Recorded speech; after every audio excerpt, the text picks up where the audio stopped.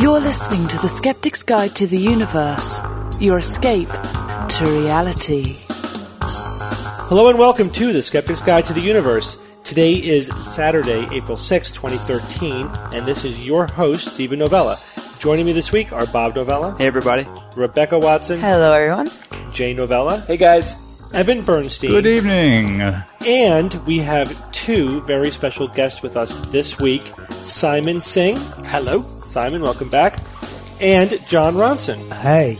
John, thanks so much for joining us, John. Hey.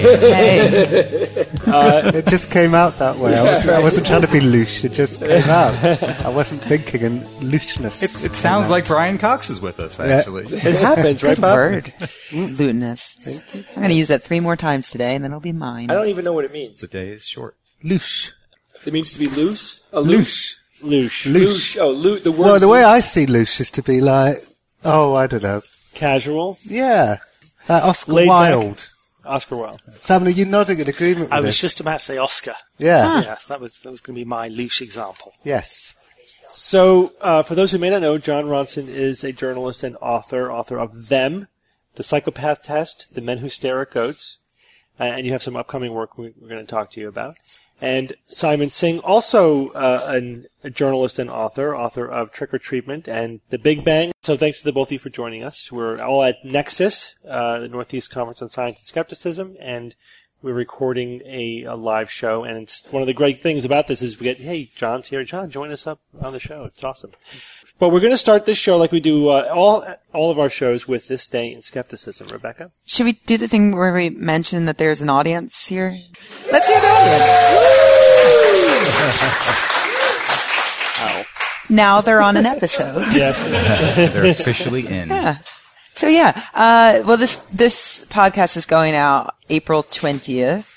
April 20th, 1535 was the first time that the sundog phenomenon was captured in a painting. The painting is called Vatersolstavian, which basically means the sundog painting. Oh, what is it? I should have known. Okay, so the sundog phenomenon is this cool thing where you've probably seen it at some point in your life, where the sun is usually low on the horizon, and on the left or on the right of it, you see like a phantom sun. It can take different forms, like a bit of an optical illusion. It's caused by ice crystals in the atmosphere reflecting the light of the sun. And for a long time, it was this giant mystery. It was seen, often as like a bad omen or something like that. But eventually they figured out that it was not magic, it was science. Science. The atmosphere. Yep. How did they get that name, though? It's a weird name. I cannot figure out how, and I was going to make up a story about it, but I'm too tired. So I can't be that clever. I have no idea why it's called a sundog. It's called other things. It's called parhelion. Perihelion. That's what I used to think how it was pronounced, but it's I think those are two different things. Yeah, parhelion. Wasn't that from that book, Robots and City, or City and Robots? Remember that? It wasn't that. Then what are you talking about? What are you talking about? The thing I just talked about. Parhelion is another name for sundog? Parhelion? Parhelion. Yeah. Cool. It's just the helios is the same root, that's why. But it's not perihelion. Mm-hmm. Yeah.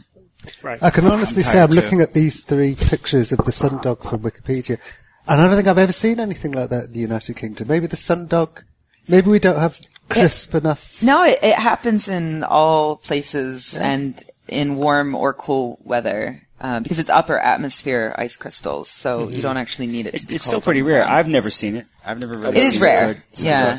It's one of the theories as to what might have happened on the Lady of Fatima, the apparent apparition of a miracle, the sun miracle, with the Virgin Mary appearing with the 3 Portuguese kids. You guys heard the story, like in the early 20th century.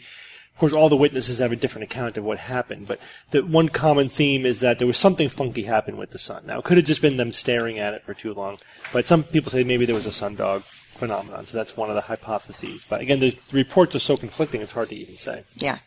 Who knows? Sundog. Yeah. Thank you. So we're going to start off by talking a little bit to Simon. First, to discuss your upcoming project that you're working on. Tell us about that. For the last year and a half, I've been writing a new book, and it's going back to mathematics, which is kind of my first book was about Fermat's Enigma, was about mathematics. This is about mathematics too, but it's about the mathematics of The Simpsons, the TV series. Yes. So cool. Whoa. There's not an obvious connection there, except if you look at the list of writers, there's a half a dozen or so who have really quite hardcore mathematical backgrounds. And they smuggle odd bits of mathematics, they've been doing it for about 25 years, into The Simpsons.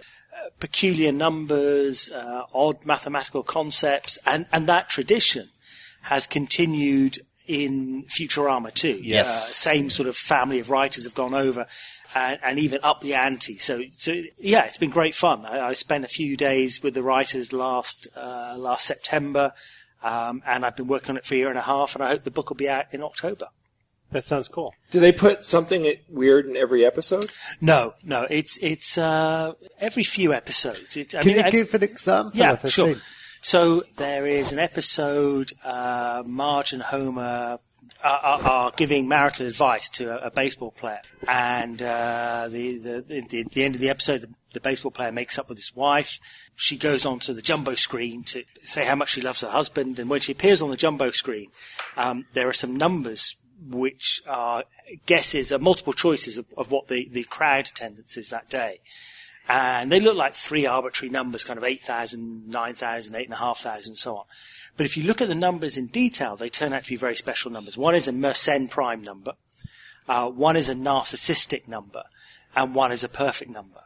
And you would never guess it unless you froze the screen at that moment, went away, and did some analysis.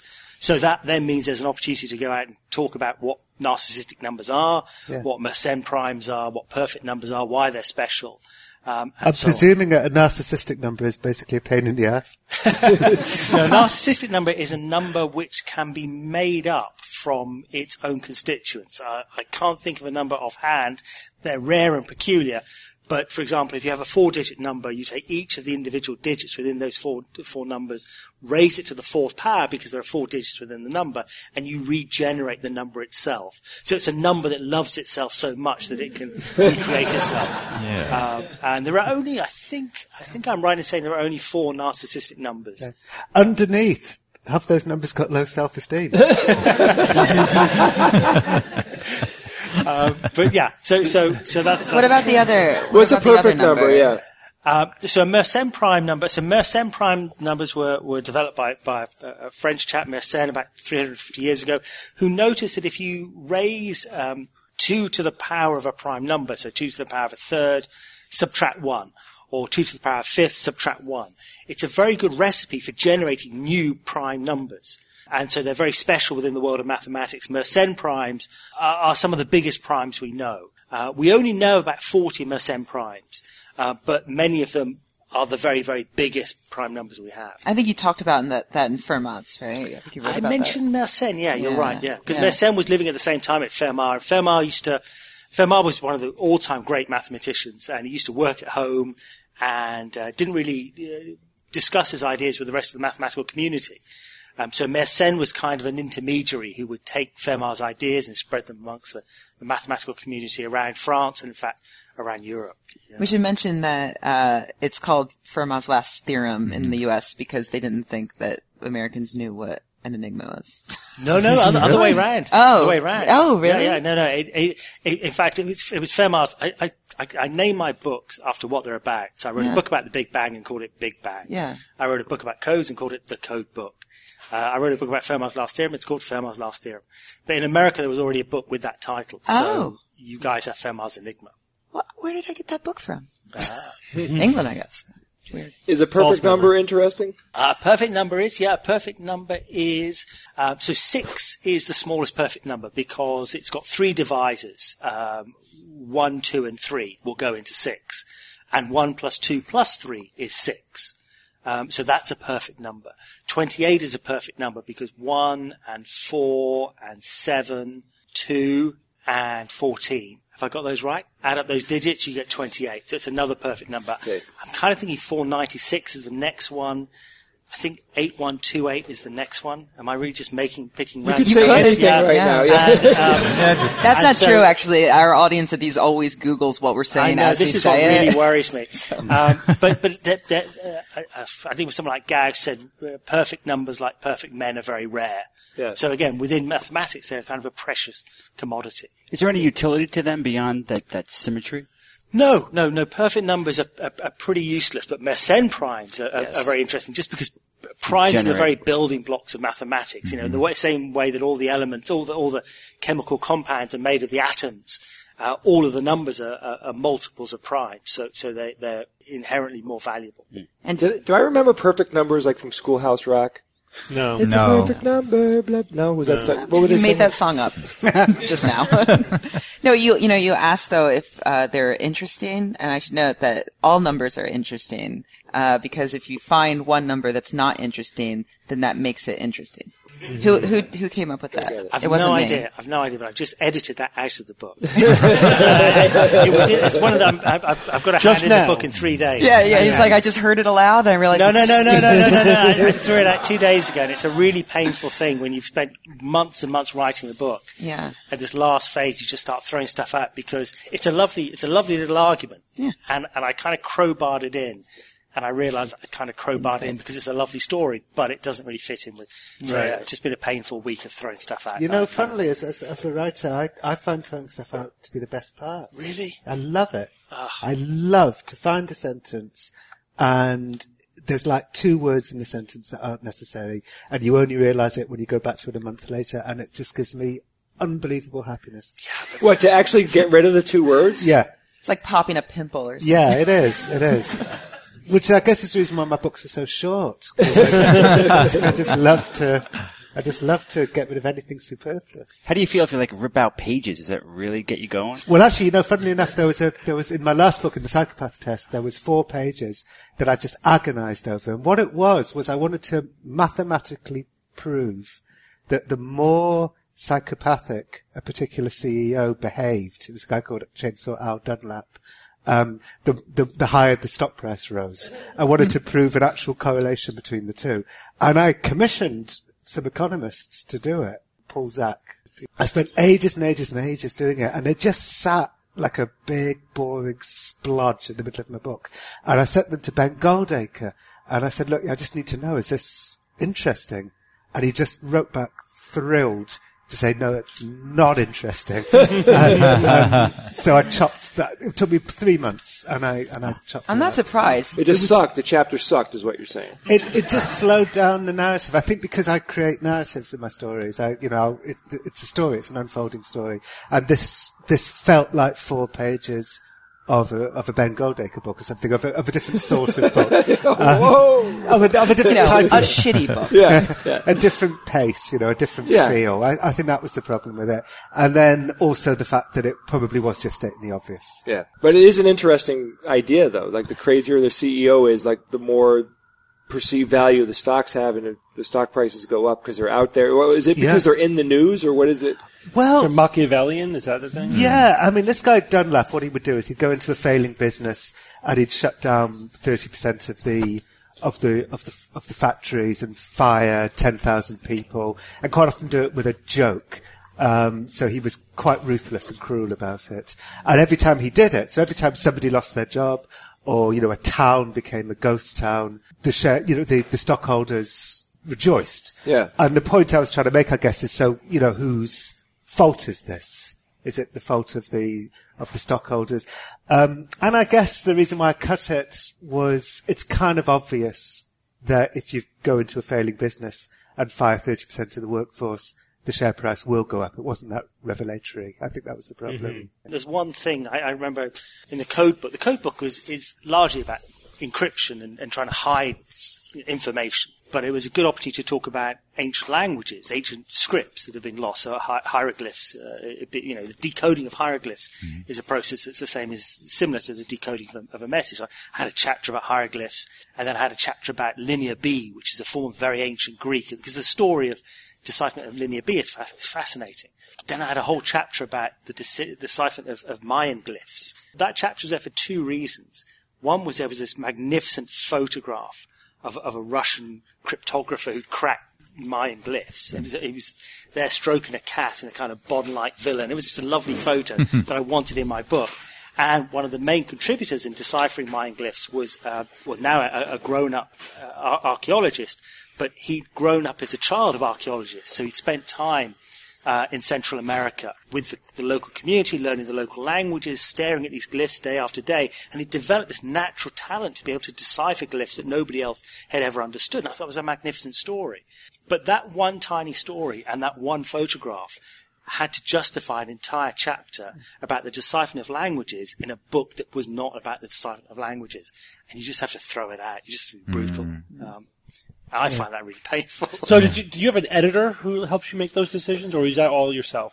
I'm quite happy to take a vote on it. So I have an agent who I trust. I have a friend who I'll trust. I have an expert in the area who I'll trust. I typically have a couple of editors.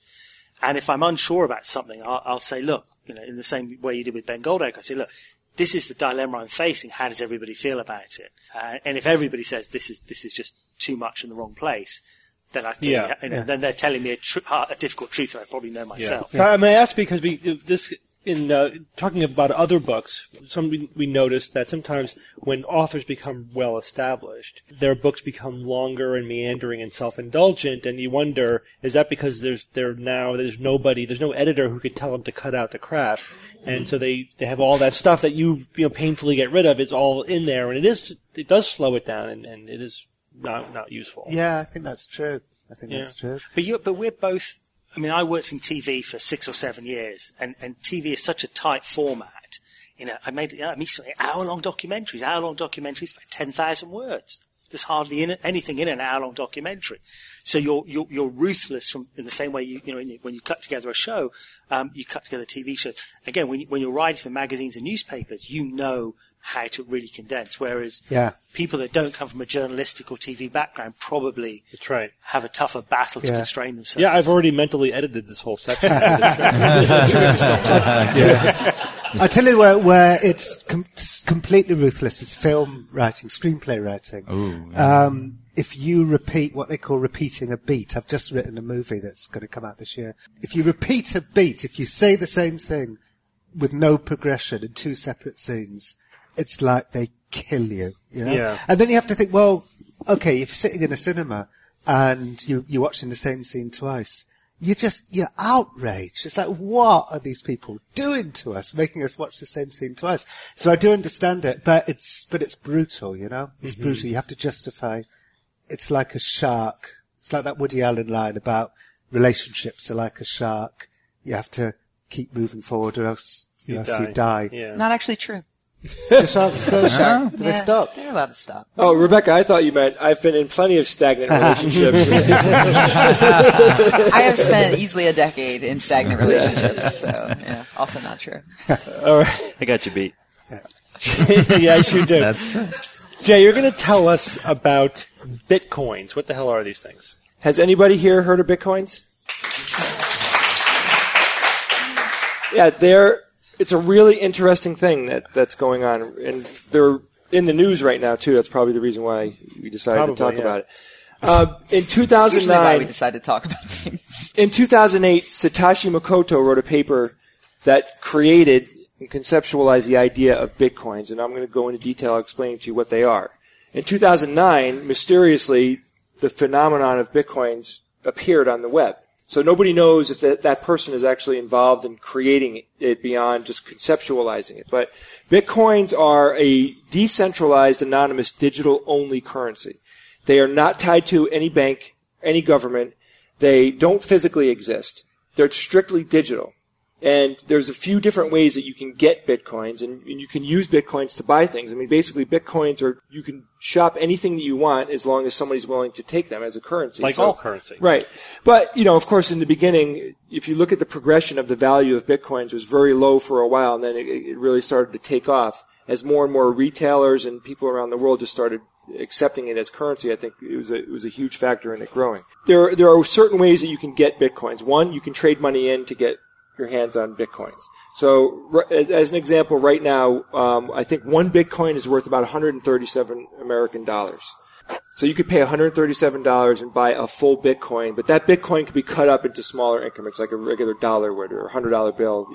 There's ways to break it up, and the increments of a Bitcoin are called the Satoshi, which is the guy who wrote the paper, which is a weird word for 50 cents or whatever. But so the way that what's going to be the urban slang for a Satoshi in 10 years? A Tosh, a Sit? Nothing, I like a because Tosh, no one will know what Bitcoin is in 10 years. So another way you can generate Bitcoins is you can learn the algorithm. Like you have to install some software and figure out a way to make the algorithm of Bitcoins work on your server, so your server will figure out the next 64-bit number, which is worth a Bitcoin, right? So this is a really weird concept, but there are people around the world that have servers that are chugging along all day trying to figure out what the algorithmic 64-bit encryption code is for the next Bitcoin because they want the Bitcoins.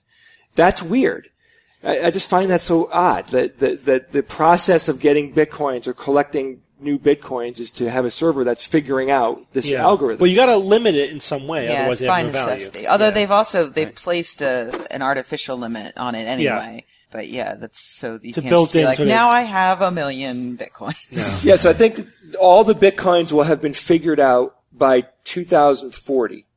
And I think, I don't know if I'm remembering correctly, I think it was 20 million Bitcoins total. Something like that. The creation and generation of Bitcoins is odd, but it's understandable, but it's also weird. Like at that point, the people that collect them are distributing them and they're somehow getting out to other people. Now let's say you're someone who just wants Bitcoins. How do you obtain them and where are they? Where do they live? So they have something, we've heard of the idea of an electronic wallet before, like Google has a Google wallet or whatever. You think of that wallet as a virtual place that you keep value of some kind, as Bitcoins is considered something of value.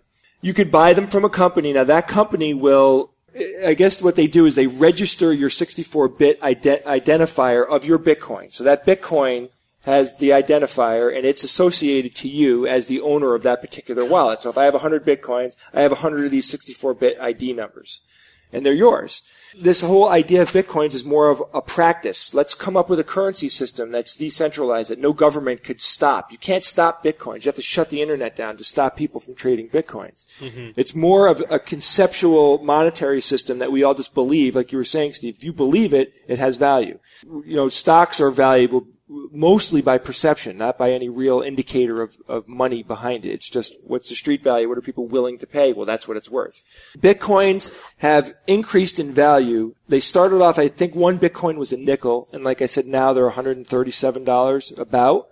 And the dollar amount's going up and down now. They are going up and down, but it's trending up dramatically. Well, they're already talking about a Bitcoin bubble. That's going to burst. That's right. Yeah, I mean, it's dropped 20% just, I think it was Thursday. They got hacked. They get hacked all the time. Well, it's not they. Now, let's talk about the hacking of Bitcoins. When you say they, one company that is a wallet company, a company that will hold other people's Bitcoins in like a secure database, one of them got hacked, and some of the Bitcoin numbers got robbed. No, that was on Wednesday, right. And on Thursday, another Bitcoin company was hacked. Like they are getting hacked all the time. Well, now they're on the radar now. They've said there's nothing we can do to stop this because what they do is apparently, according to the company president, hackers come in, hack their servers, and watch the price of Bitcoins plummet, and then they buy all the Bitcoins and then wait for the market to rebound and then sell them.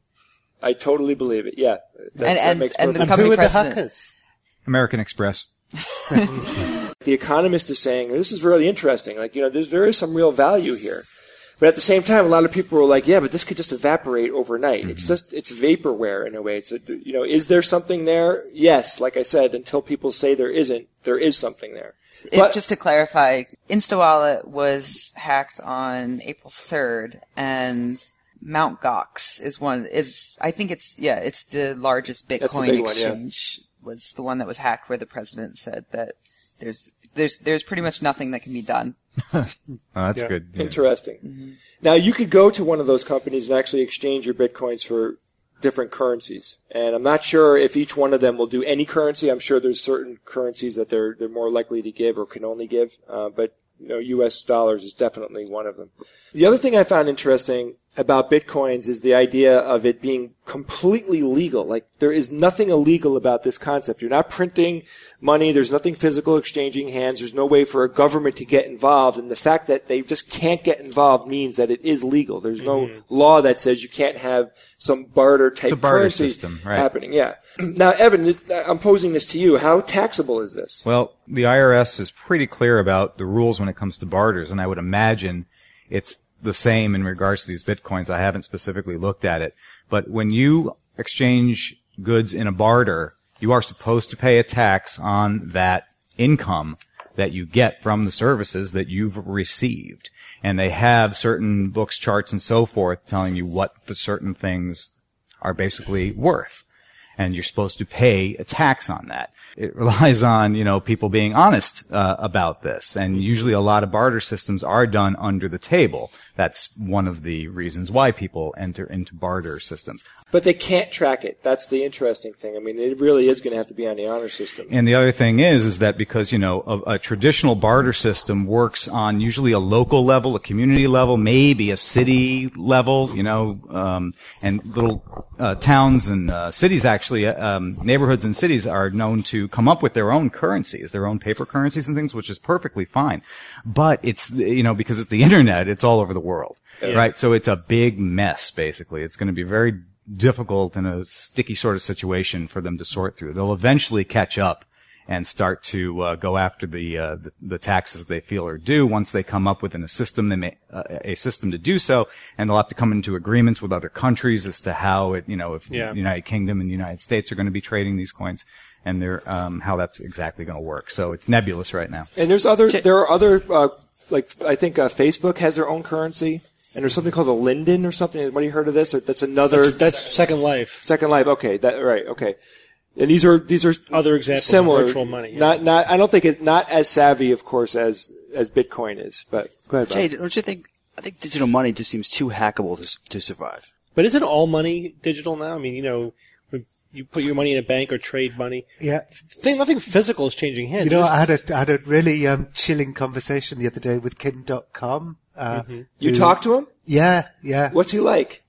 Well, I liked him, but then I kind of like everyone that I interview. But you like David Icke, though, too. Yeah, right? Ike. I do. I like everyone. Yeah. Everyone except for one man. Steve Novella. Yeah. But Kim.com was talking about his early hacking days to me, and he sort of wistfully told me about these times when he would hack into rival hackers' bank accounts and change their balance. And I said, that's the most terrifying thing I've ever heard. And he said, they'd phone me up and they'd say, okay, you win. And he was describing it like kind of Stand By Me or something. But it just felt chilling. I don't know, I feel that the difference between a bank and Bitcoin is that banks have certain protections in place, like FDIC that's insurance. Right. Secured. They're if your Bitcoins get hacked, you're out. Bye. Goodbye. But that could change too. That's just a matter of protecting the Bitcoin. And I was going to ask, the people trading in Bitcoins then, are they doing it? You said this was nothing to do with banks, nothing to do with the real world. Are these people who are doing it for ideological reasons, who are saying, the internet is our space and we're going to make it more our space than ever? Yeah, some people, there's a subreddit on Reddit where people are just tracking it and talking about it. And absolutely, I think a lot of people that are interested in it are doing it for the anonymous factor. There's always anti-government, big brother people out there that love this type of stuff.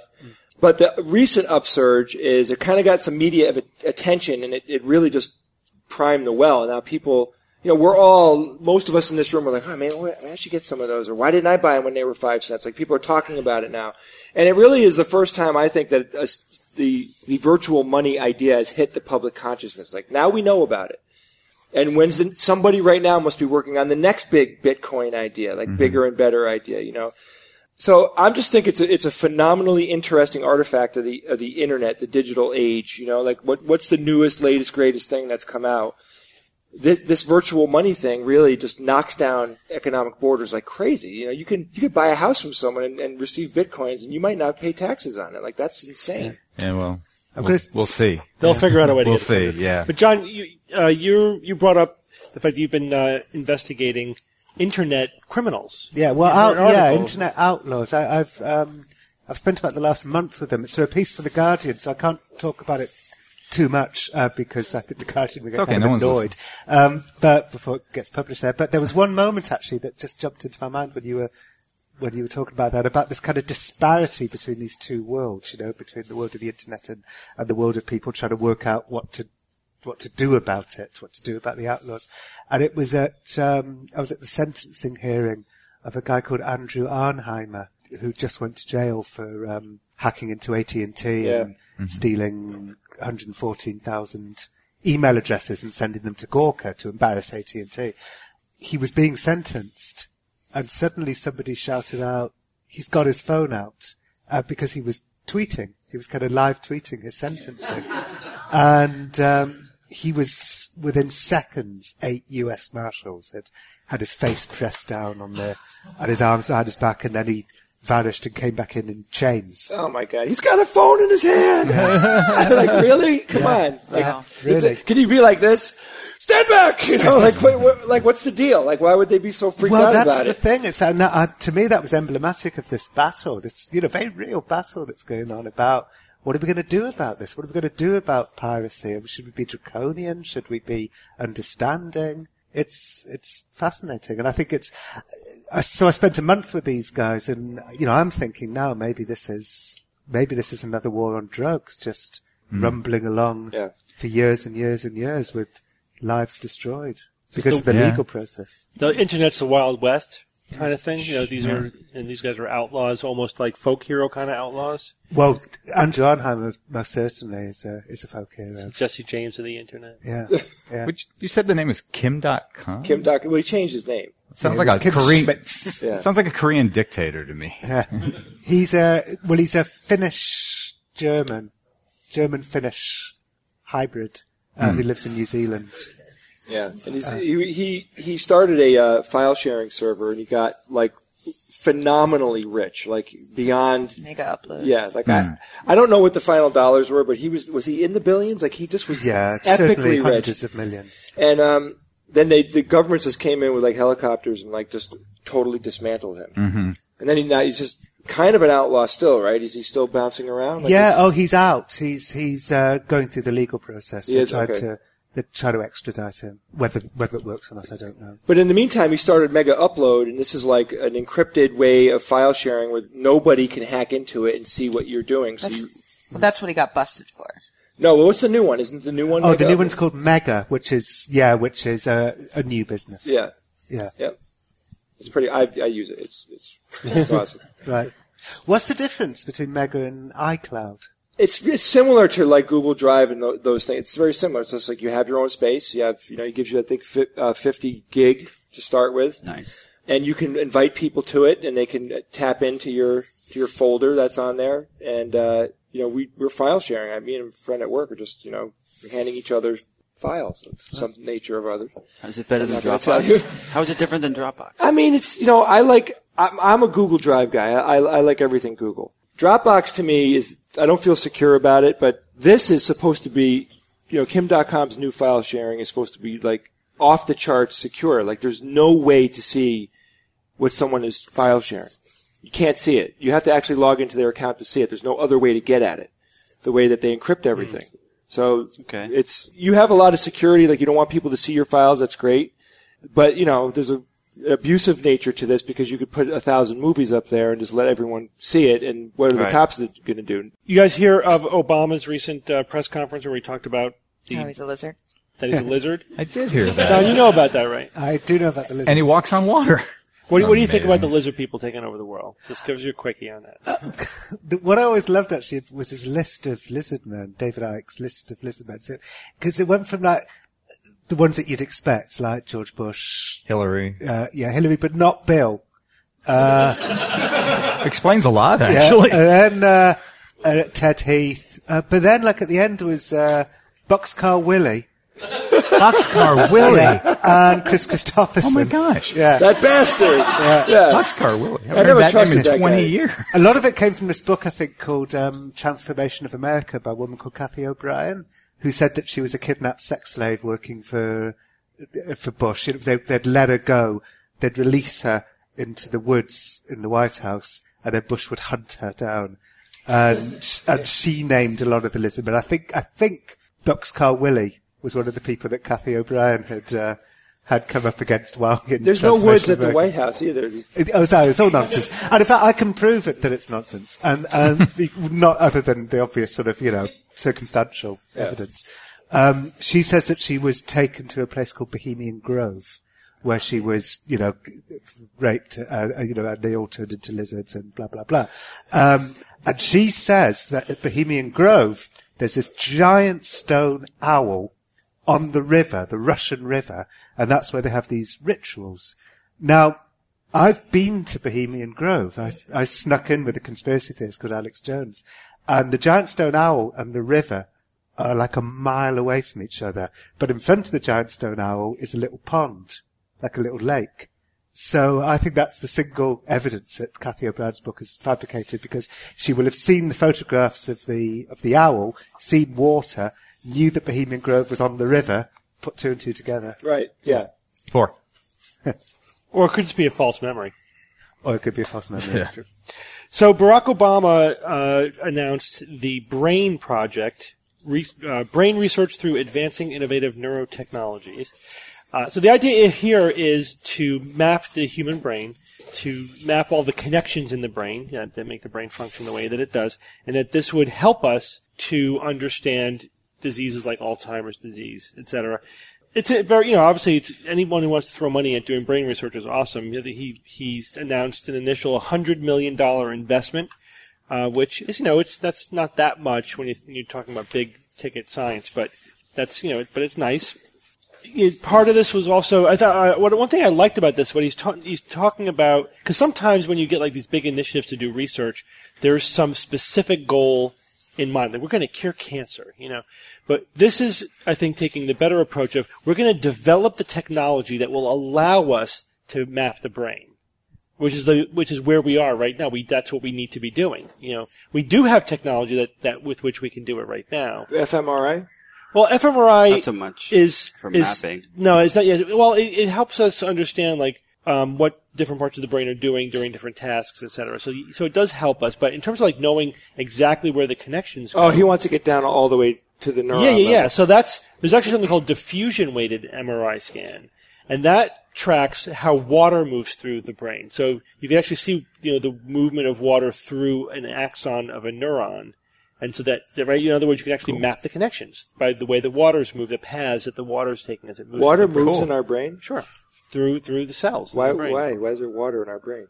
Because water, we're all water. We're bags of mostly water, Jay, right? Ugly bags of mostly water. I mean, I just didn't think of water moving through my brain like a little rivulet of water. Yeah. That's kind of weird, isn't it? No, it's constantly diffusing, So this is looking at that. And we used actually diffusion-weighted MRI scanning clinically, too, because if you have a stroke, for example, that inhibits that, and the edema will affect the diffusion of water. So if you get dehydrated, your brain gets really dehydrated?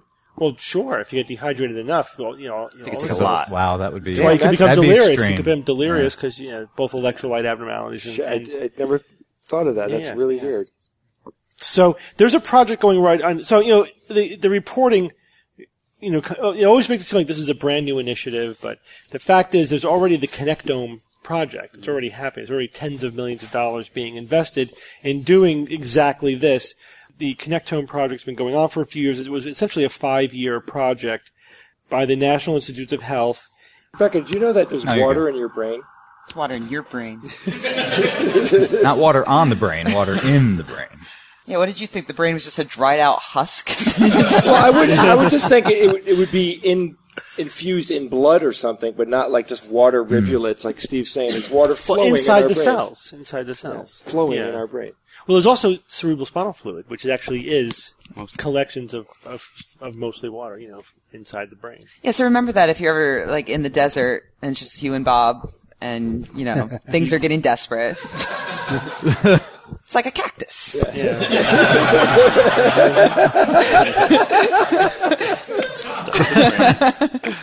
Just keep a straw on you. Mind the prions. Yeah, the goal would be to, at the end of this, the Connectome project, this new brain initiative, that develop the technology to, in detail, map every connection in the brain. And imagine then we're at the point where we could make a virtual brain in a computer. So what's the chance of them finding consciousness in this process? What do you mean by finding consciousness? I mean, I think the brain is consciousness, right? So, but this is what Ray Kurzweil and that crowd have been saying all this time, right? That if we can work out exactly how to replicate consciousness, then we can download it into a computer and create immortality. Yeah, that's wow, that's a can of worms. So, first of all, I think that what's probably going to happen. This is my guess. Again, speculating about the future. You always got is this your professional huge opinion? Caveat. So, with projects like this, we're going to map the human brain, right? So we are going to know what connections there are. And once we know that, we will make virtual brains, right? We'll say, okay, let's make these connections in a computer and see what happens. The research that we've done so far, whenever we've done that, like taken a piece of the brain and mapped it and made a virtual model of the brain, it actually works. It does what that piece of the brain does. So I see no reason why when we make a virtual model of the connectome of the brain, we're going to have a brain, and it will function at whatever speed that computer can function at. It may not be in real time for a human being, but eventually we'll get there. But right? do you think you could simulate our type of consciousness in a different... It won't simulate our kind of consciousness. It will be conscious. You do think it would be conscious? Absolutely. Why wouldn't it be? It would be conscious, and we won't. But in other words, we'll be able to create consciousness without ever really understanding it, because we'll be able to map and then duplicate it in a virtual machine without really understanding exactly how it's all working. But once we have that, think about how doing research on a virtual brain, how much more rapidly we could do that. Yeah. So if it's our brain, if my brain is mapped, will it be my consciousness? No. Well, it wouldn't be you anyway, because it's not you. It's something else. Yeah. But would it be an exact duplicate of you? Would it think it's you? I guess is one way to think about it. Yeah, you can't breach continuity. Like you're your own. There's no continuity. Yeah, you're your own piece of meat. If they were able to get the Star Trek transporter and create an identical, duplicate you and take other matter and just turn it into you over here, that's another you, another person. No, but isn't the question if you gave it a voice, would it be like, I'm John Ronson? Yeah. Well, please stop poking me with a scalpel. So that's a really good question, and that gets to mapping the human brain is different than mapping John Ronson's brain. Right. And the question is, at what level of detail will we need to get to where we're not just creating a generic human brain, but we're actually creating your brain. And not only your brain, but your brain in its current state, including all of your memories. Ooh. That's yet another layer, so forget about that. We're not even talking about that kind of thing. Well, I'd like to talk project. about that. That's pretty cool. No, we're not getting there anytime soon. But what I think the pathway, in my opinion, to digital immortality is not uploading your consciousness, because then there's the continuity issue and there's the resolution issue. The pathway to digital consciousness is to digital immortality is creating a physical computer that is capable of doing the kind of processing necessary to be self-aware, and attaching it to your brain massively, so that you are now like the two hemispheres of your brain are two independent minds that then communicate to each other so massively and seamlessly that it's one unified mind. Now imagine your brain and another artificial brain massively connected and talking to each other so that they function as one mind. Eventually, all of your memories and everything will be distributed in this other brain. It'll get to the point, especially if it's powerful enough, that the biological component of your brain will become redundant and maybe even a tiny little piece of your overall consciousness, which will be mainly this supercomputer.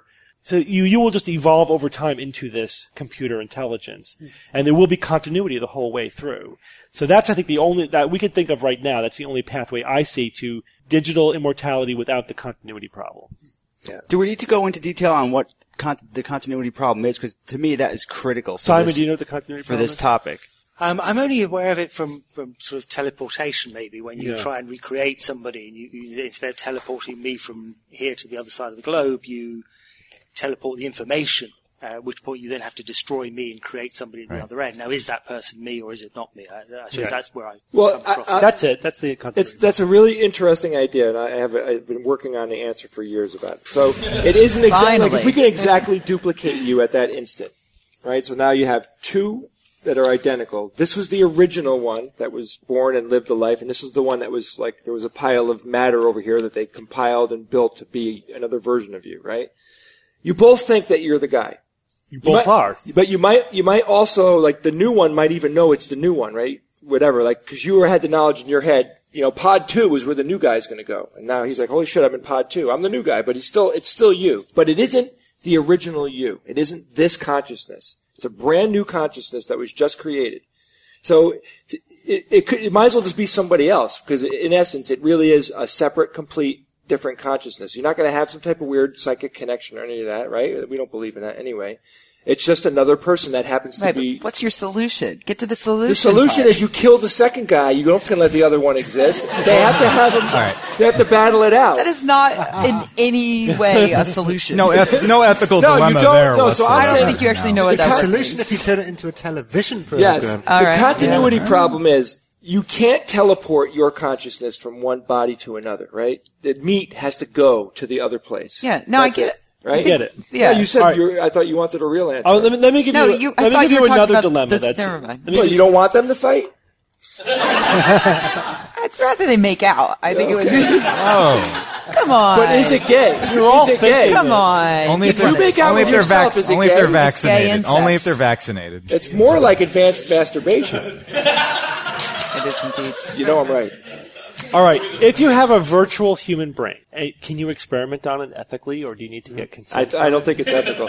As a matter of fact, while you were talking, I was like, okay, so let's say they do, like they turn on the different Would computers. turning it off be murder? Right, so like just let me give you the idea that this horrifying idea that occurred to me. So they're like, okay, so we have the software and we're going to like turn on the different parts of the brain. We're like kind of like priming the well. Let's get it going. Okay, we got the brain going. Now let's add in some understanding of like the things that we understand.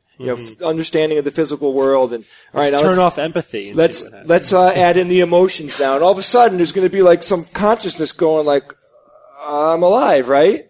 And how advanced do you make the consciousness? Do you make it an infant or do you make it an adult? Now you have like a Do you have a consciousness. choice? I think it's horrifying. You have like this consciousness like us inside of a computer that can see through a webcam or some shit. Like that's horrifying. You can't do that. How? You can't. I'm totally against like creating these people. You're off the project, Jay. No, but it's You've lost your funding. it's horrifying. Think about Jay, it. it's going to happen.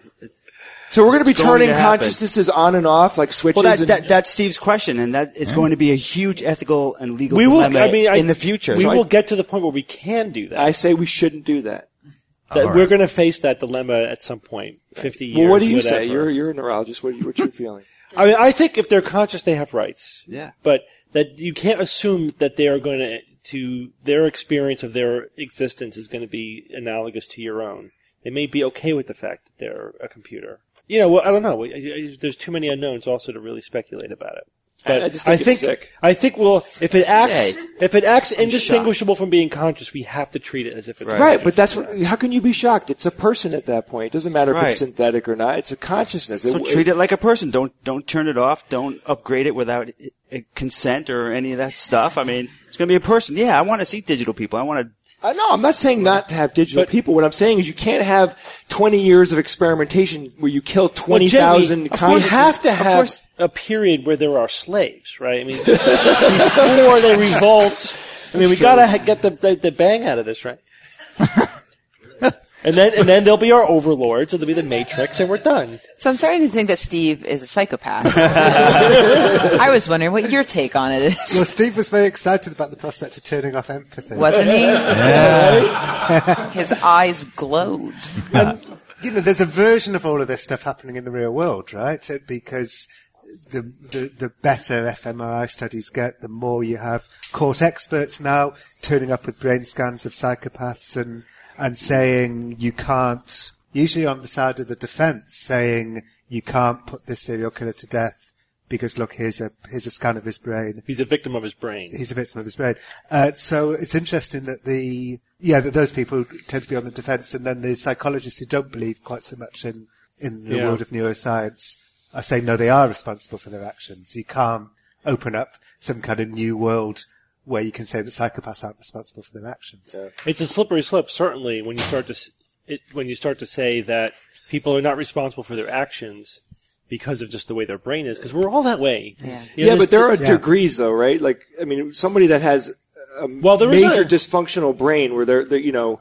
Yeah, I mean, the legal standard is you don't know what's right from wrong. But there's a big difference just being like lazy. You know, like I choose to eat a lot of ice cream and watch TV instead of work. That's one thing. You're making a choice. These people they're not choosing to be psychopathic. Yeah.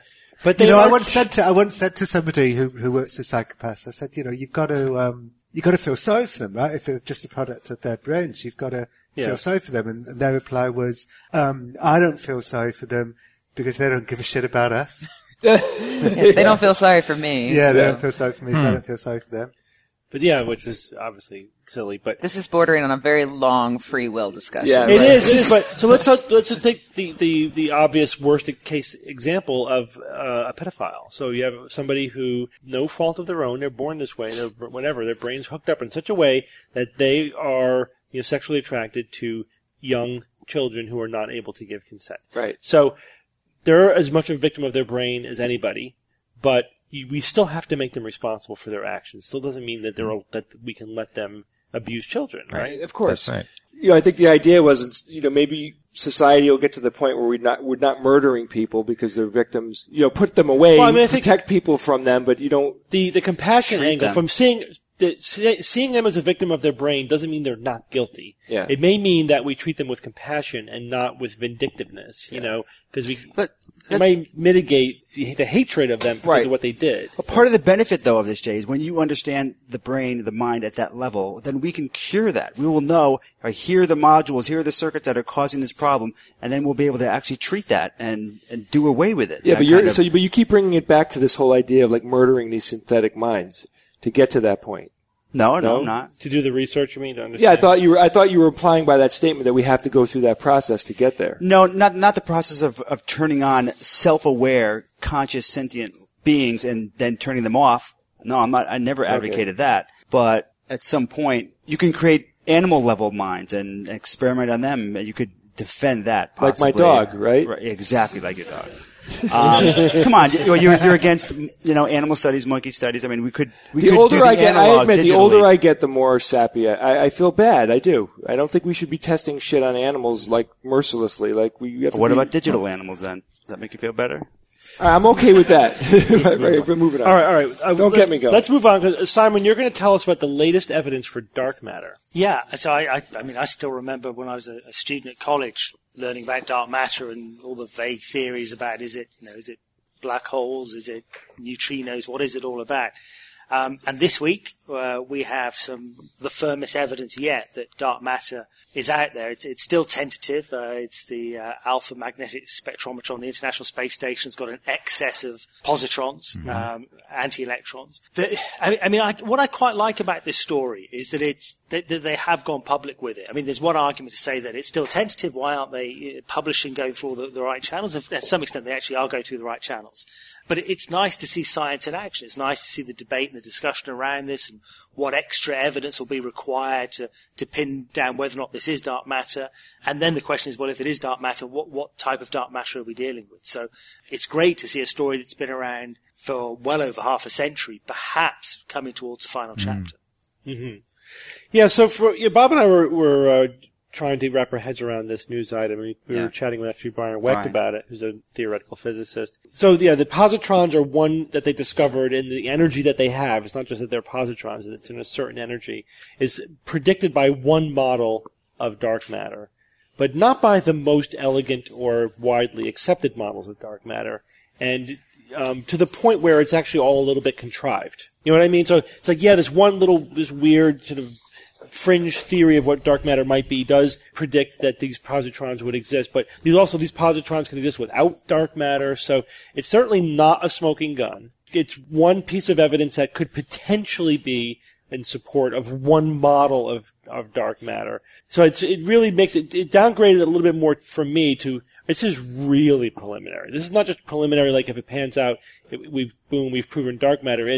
This is almost like a fringe sort of subset of theory of dark matter, Yeah, I don't know if it's so fringe. It may not be the most popular and the most elegant theory, but it's a viable one. And if that's the way dark matter is, then that's the way we're going to find it. So, and I think Sam Ting, and he's a Nobel laureate. He got a Nobel Prize some 30 years ago or so.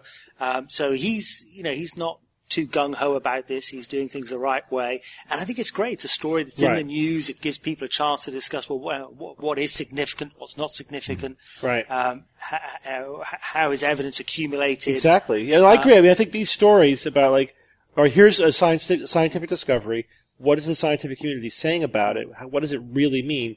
We love this shit. This is fascinating. Mm-hmm. I get frustrated by the poor job that the press does in reporting it, because the more controversial and the story is, and the more difficult it is to put it into context, the worse of a job the lay press does. Not you, obviously. I'm talking about the ABC News kind of just lay press saying, "Oh, look, they've discovered dark matter." They just always present it as so definitive and final, and rather than here's the controversy, this is how it plays into it.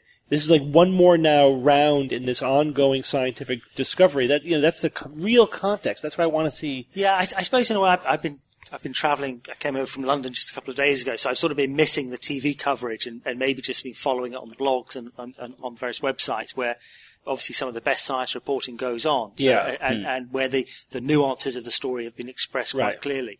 So we'll have to wait. Maybe we just have to ignore the mainstream media and just read science blogs. It's interesting that when these stories have emerged in the past, we didn't have that context. We didn't have the scientific blogs. All we had were the mainstream news, and maybe in that way those stories wouldn't have got covered in the past. So and also we're living in the wake now of the discovery of the Higgs. So people are very aware of new particles and new ideas, new theories. And if this does pan out to be dark matter, and if it does turn out to be something like neutralino, some type of new supersymmetric particle, then it could be even bigger than Higgs. But you say, as you say, it's a long way off from that yet. It is, yeah. But this is an exciting story to follow. Yeah, absolutely. So what's significant about the discovery? So for the last 20, 30 years, people have been looking for some kind of dark matter signal. People have been going down. In Britain, we have an experiment that's in a salt mine. So we have a tunnel that goes not just down vertically, but then goes horizontally under the sea. So you've got this huge amount of water above the detectors, protecting the detectors from noise, from random cosmic rays. Nothing turns up. You build all sorts of detectors here, there, and everywhere. Nothing appears. Then you build this detector, you stick it on the International Space Station, and suddenly, for the first time, a signal begins to emerge. Now, one of the interesting things is that these positrons are coming from all directions. So that kind of excludes the possibility that these are being emitted by a pulsar or an local active source. So there's something else going on there. Now, are they the right energy? Are they the right energy spectrum? Are they falling off at a certain energy? Now that's where the data seems to disappear. If they can push the detectors further and see if there is this drop off in energy, then that will be a stronger indication that it's a dark matter signal. After that, I have no idea where we go with it after that. You're right. Yeah. You're right. So Oliver Sacks, who I think a lot of people know at this point, he's very popular in the media for his science writing. His specialty is awesome things that happen when your brain gets damaged. And he just came out with a new paper in which he describes hallucinations of music notes. So there's a whole category of hallucination that's text. People can hallucinate sounds, sights, smells, and they can also hallucinate lines of text. And there's a subset of people who hallucinate music notes. It looks just like sheet music.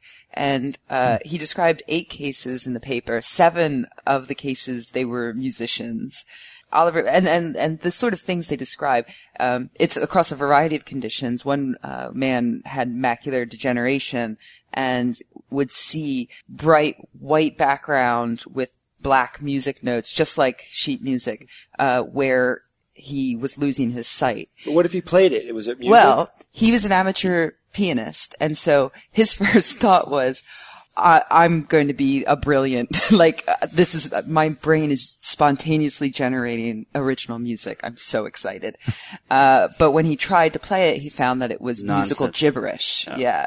There were, chords with 6 or 7 notes, there were sharps and flats mashed together. It was it would be a cacophony, like an unplayable cacophony. That's interesting because this is there are forms of hallucination, and sometimes to distinguish it from like a delusional hallucination, we call it hallucinosis because it's a visual phenomenon, not a psychotic phenomenon. There are different degrees of how well formed the hallucinations are, and there's one category that when I was studying this, it was described as Chinese characters, was sort of the way it looks. And it sounds like what you're describing, except they're just interpreting this Chinese characterish thing as something that's very familiar to their brain. Right. Because they're 7, you said, out of 8 were musicians. But of course it's gibberish because they're just imposing, maybe that's just a pattern they're imposing on this hallucinosis that they're having. Yeah, I can, it's easiest for me just to read what Sachs wrote about, his guess as to what is happening here. He says, normally the early visual system analyses forms and then sends the information it's extracted to higher areas where it gains coherence and meaning. That's what usually happens.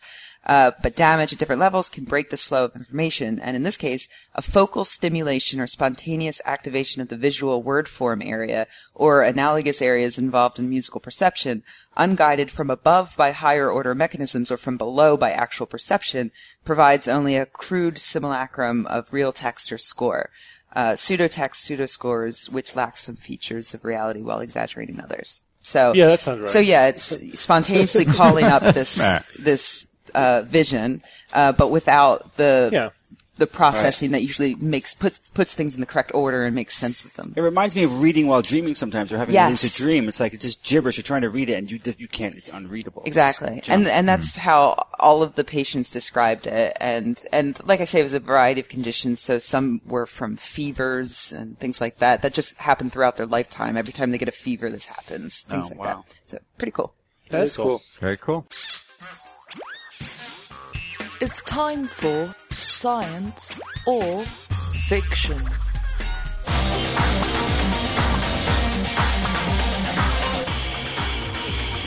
So, Evan, you're covering science or fiction this week. Yes, I am. Okay.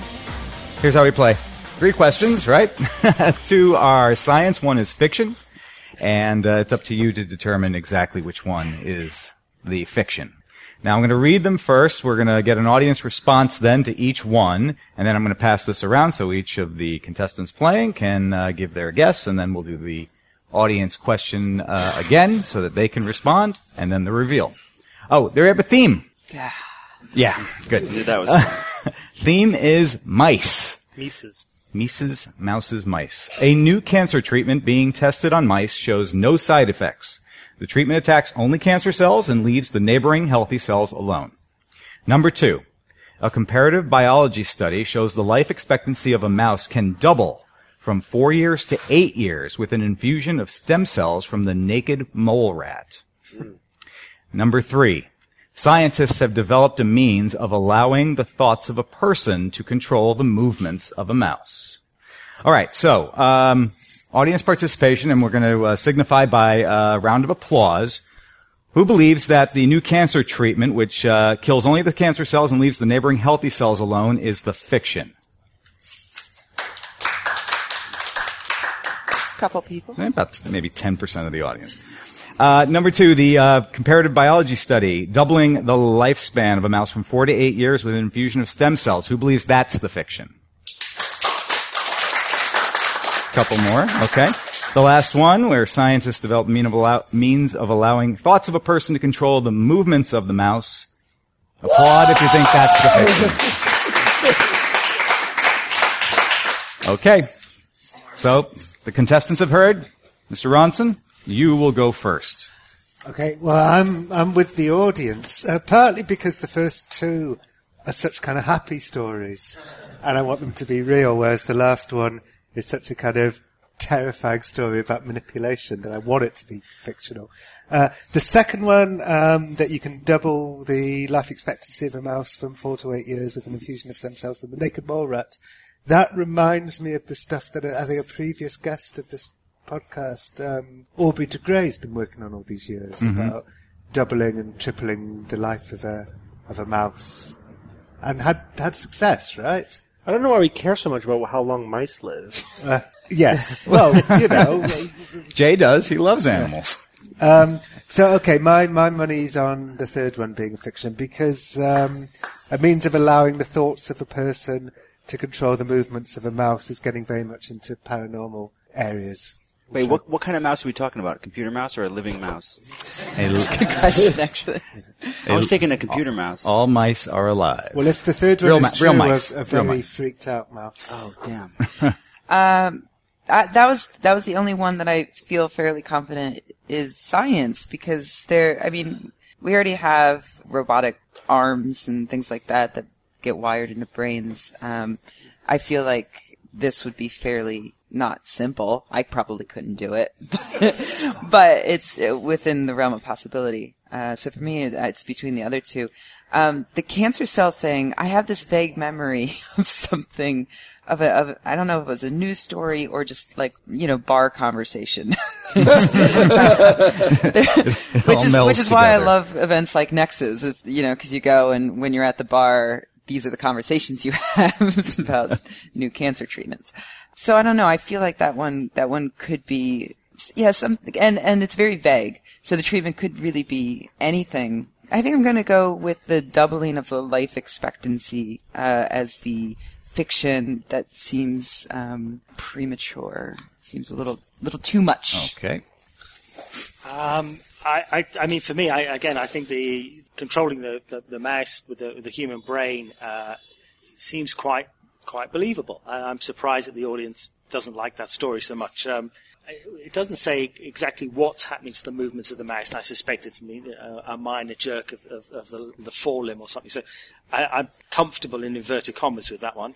And again, I think the cancer treatment is a story that I kind of think I've heard. It seems as though when it says no side effects, I'm sure there are some side effects, but I'm sure it's a big step forward, so I'm willing to kind of go with that one. And it's the mole rat one that I'm suspicious of. Why on earth would you take a mole rat? It's a nice sociable mammal, and I can't see what it would have to offer.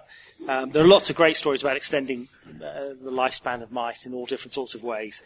So that's the one which seems close to reality, but far from it as well. So I'd pick that one out as suspicious. Thank you, Simon. Jay? Yeah, I agreed with mostly what Simon was saying. The one about the thoughts controlling the movement of a mouse. I was thinking like the rig that they would come up with, like they can detect if your brain is having activity, then you could turn that into a signal that could just like poke the mouse and make it go in one direction or another. Like it seems really rudimentary, but that could be that one, and that answers that question. It's definitely possible. The cancer treatment one, that one seems a little vague to me, but I absolutely think that's a lot more plausible than the mouse one and with the mole rat. And like I find that weird. Yeah, especially that you named a specific rat, like the mole rat is different than any other rat. So I think that one's the fake. Okay, yeah, I agree with a lot of what everyone's saying here. We're getting so good at detecting specific types of cells, specifically cancer cells. Yeah, just a matter of time, and this might be it where we could really just hone in on just the types of cells we want to wipe out and spare everything else around it. The thought control of the living mouse. Yeah, like what Simon said, that what kind of control are we talking about? I mean, it could be very rudimentary control, and we've made lots of progress in that area the past decade or so. And the one that's really getting me is the doubling the lifespan from 4 to 8. That's huge. That's like turning an 80-year-old, allowing someone to live to be 160. That's a gargantuan leap that I would have heard about. Okay. Sometimes you just got to go there. And Dr. N. Yeah, I was going to use that argument for the controlling the mouse one, is that I kind of follow that research pretty closely, and I hadn't heard that. But I was wondering if you're tweaking a recent news item I did hear that was more of a rat. Don't you hate when that happens, Steve? I know. There's a recent rat-to-rat study where they did that. I did, but human to mouse I didn't hear. So yeah, it's absolutely plausible. It's just I don't know if anyone's done that. They were letting one rat control another rat? Well, influence the movement. They'd run, one rat goes through a maze, and then the rat who didn't go through the maze gets the signals from the rat who did, and they do better. They learn the maze from the other rat. Wow, that's cool. Oh, that's wild. Yeah, with computer chips, so it's actually, the information is brain to computer to brain sort of transfer information. The cancer one, yeah, sure. We cure cancer in mice every 6 months. I'm having a hard time with the doubling of the life expectancy too. That's huge. I mean, it could just be crappy research. That's kind of overselling it. The other question I had was, are these healthy mice at baseline, or are they doubling life expectancy in a disease model of mice that they're curing with the stem cells? Don't tell them shit. You know what I'm saying? Yes, I know. Yeah, I know what you're saying. It's a little bit. I'm going to say that the doubling of the life expectancy is the fiction. Okay. We're going to go back to the John, you're all audience on your now. own. That's okay. No, I'm with the audience. We are all ashamed. Maybe. All right, we're going to poll the audience one more time and see if they've been influenced. So, applaud if you think the cancer treatment being tested on mice is the fiction. One. Wow, that one went down. Number 2, the comparative biology study doubling the life expectancy of the mouse. You have an influence. Influenza. Sheeple. The last one. Controlling the mouse with the thoughts of a person. A few and one very enthusiastic. Yes. All right, so let's do this. Let's take these in order, okay? New cancer treatment being tested on mice shows no side effects. The treatment attacks only cancer cells and leaves the neighboring healthy cells alone. Nobody on the panel thought that this one was the fiction. This one is science. Sorry. Shock. Was that like the science project of that little girl? Is that the study? No. This one is a study that came out of University of Missouri, Professor M. Frederick Hawthorne. I'll read you the main paragraph here from the article. Cancer cells grow faster than normal cells and in the process absorb more materials than normal cells. Hawthorne's team took advantage of that fact by getting cancer cells to take in and store a boron chemical designed by Hawthorne, and when those boron-infused cancer cells were exposed to neutrons, the boron atom shattered and selectively tore apart the cancer cells, sparing the neighboring healthy cells. Excellent. Boron chemical treatment. That's very cool. Man, is there anything boron can't do? Put in my laundry. Right? Great. All right, that's Thrown in the dishwasher. Thinking, why was I? Is that real? Am I hallucinating? Yeah, no, that? boric acid is. We used to kill cockroaches with it in Baltimore. Baltimore cockroaches are huge. It's like, I mean, unbelievable. No. And, you're in a row house. This was in college. You're in a row house in Baltimore. You can't get rid of your cockroaches. It doesn't matter. You killed every cockroach in your house. And next week, you got them from your neighbors. I mean, that's it. They're just colonized. And massive. So one of the things you do, though, is you can put boric acid, like, behind the appliances or whatever, and then the cockroaches will pick it up, take it back to the nest, and kill everything in the nest. So you can at least keep them at bay a little bit by doing that. Yeah. cool. And Very borax is like the brand, the name of the powder stuff that you can clean. Very nice. It's handy. Moving on, number 2, a comparative biology study shows the life expectancy of a mouse can double from 4 to 8 years with an infusion of stem cells from the naked mole rat. So our entire group of skeptics up here, except for John, believe that this one is fiction. Yes. The audience seems to think this could be one epic is for you, fiction. John. This one is the fiction. Yeah. Not in any way epic for you. It's actually a little embarrassing. I pretty much made this one up because the one I had selected for that I was going to tweak for fiction, another mouse article, it was almost too good. And it was like, how do I really turn this into a fiction? I think that would have been maybe a little too obvious. So I went this route instead, but you all snuffed it out. Yeah. Or sniffed it out, I should say. Very good. It was a bit too much, 4 to 8 years. Well, by the way, the naked mole rat, the lifespan is 17 to 28 years. Wow. So there's your mouse. There's your naked mole rat. Is that this is the So I figured, okay, we're not going to say, I'm not going to say 17 years, but maybe to 8. Might get a few people, John.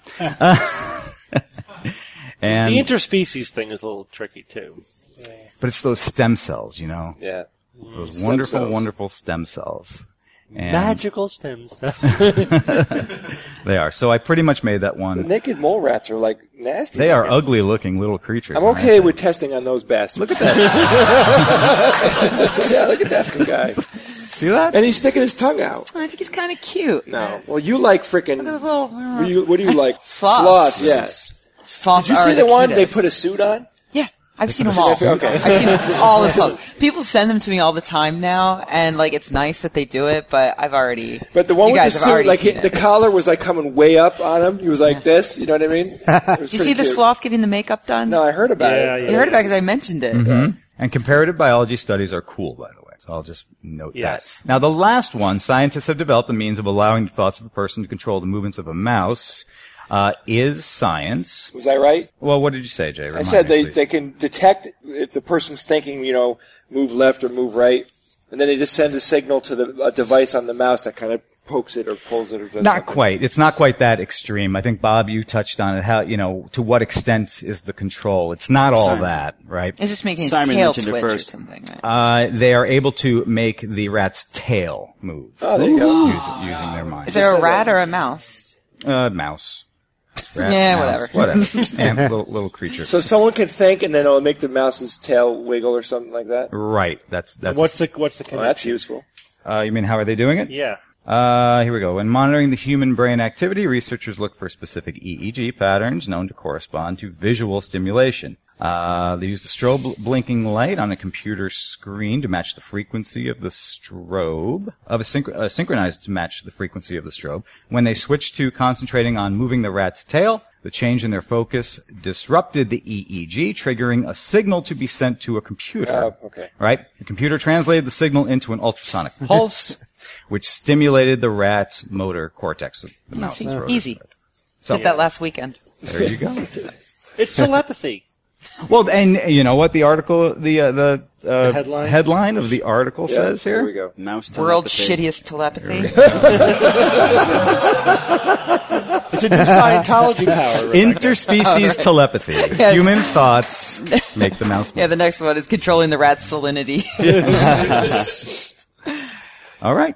Well, good job, There we everyone. are. John, Thank you. very close. Yeah. Better luck next time. I John. still think there's some bastard round the corner with a thread that's tied to the rat's tail. Exactly.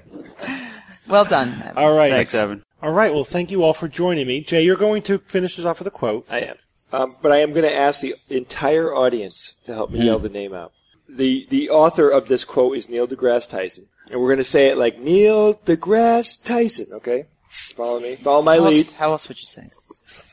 Well, there's lots of ways, trust me. NDGT. Okay, the quote is, "Still, our knowledge of the planets was meager, and where ignorance lurks, so too do the frontiers of discovery and imagination." Neil deGrasse Tyson!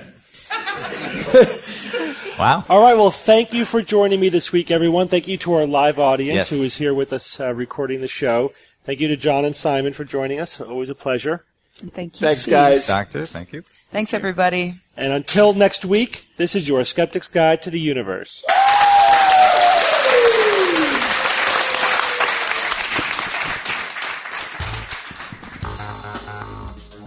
The Skeptic's Guide to the Universe is produced by SGU Productions, dedicated to promoting science and critical thinking.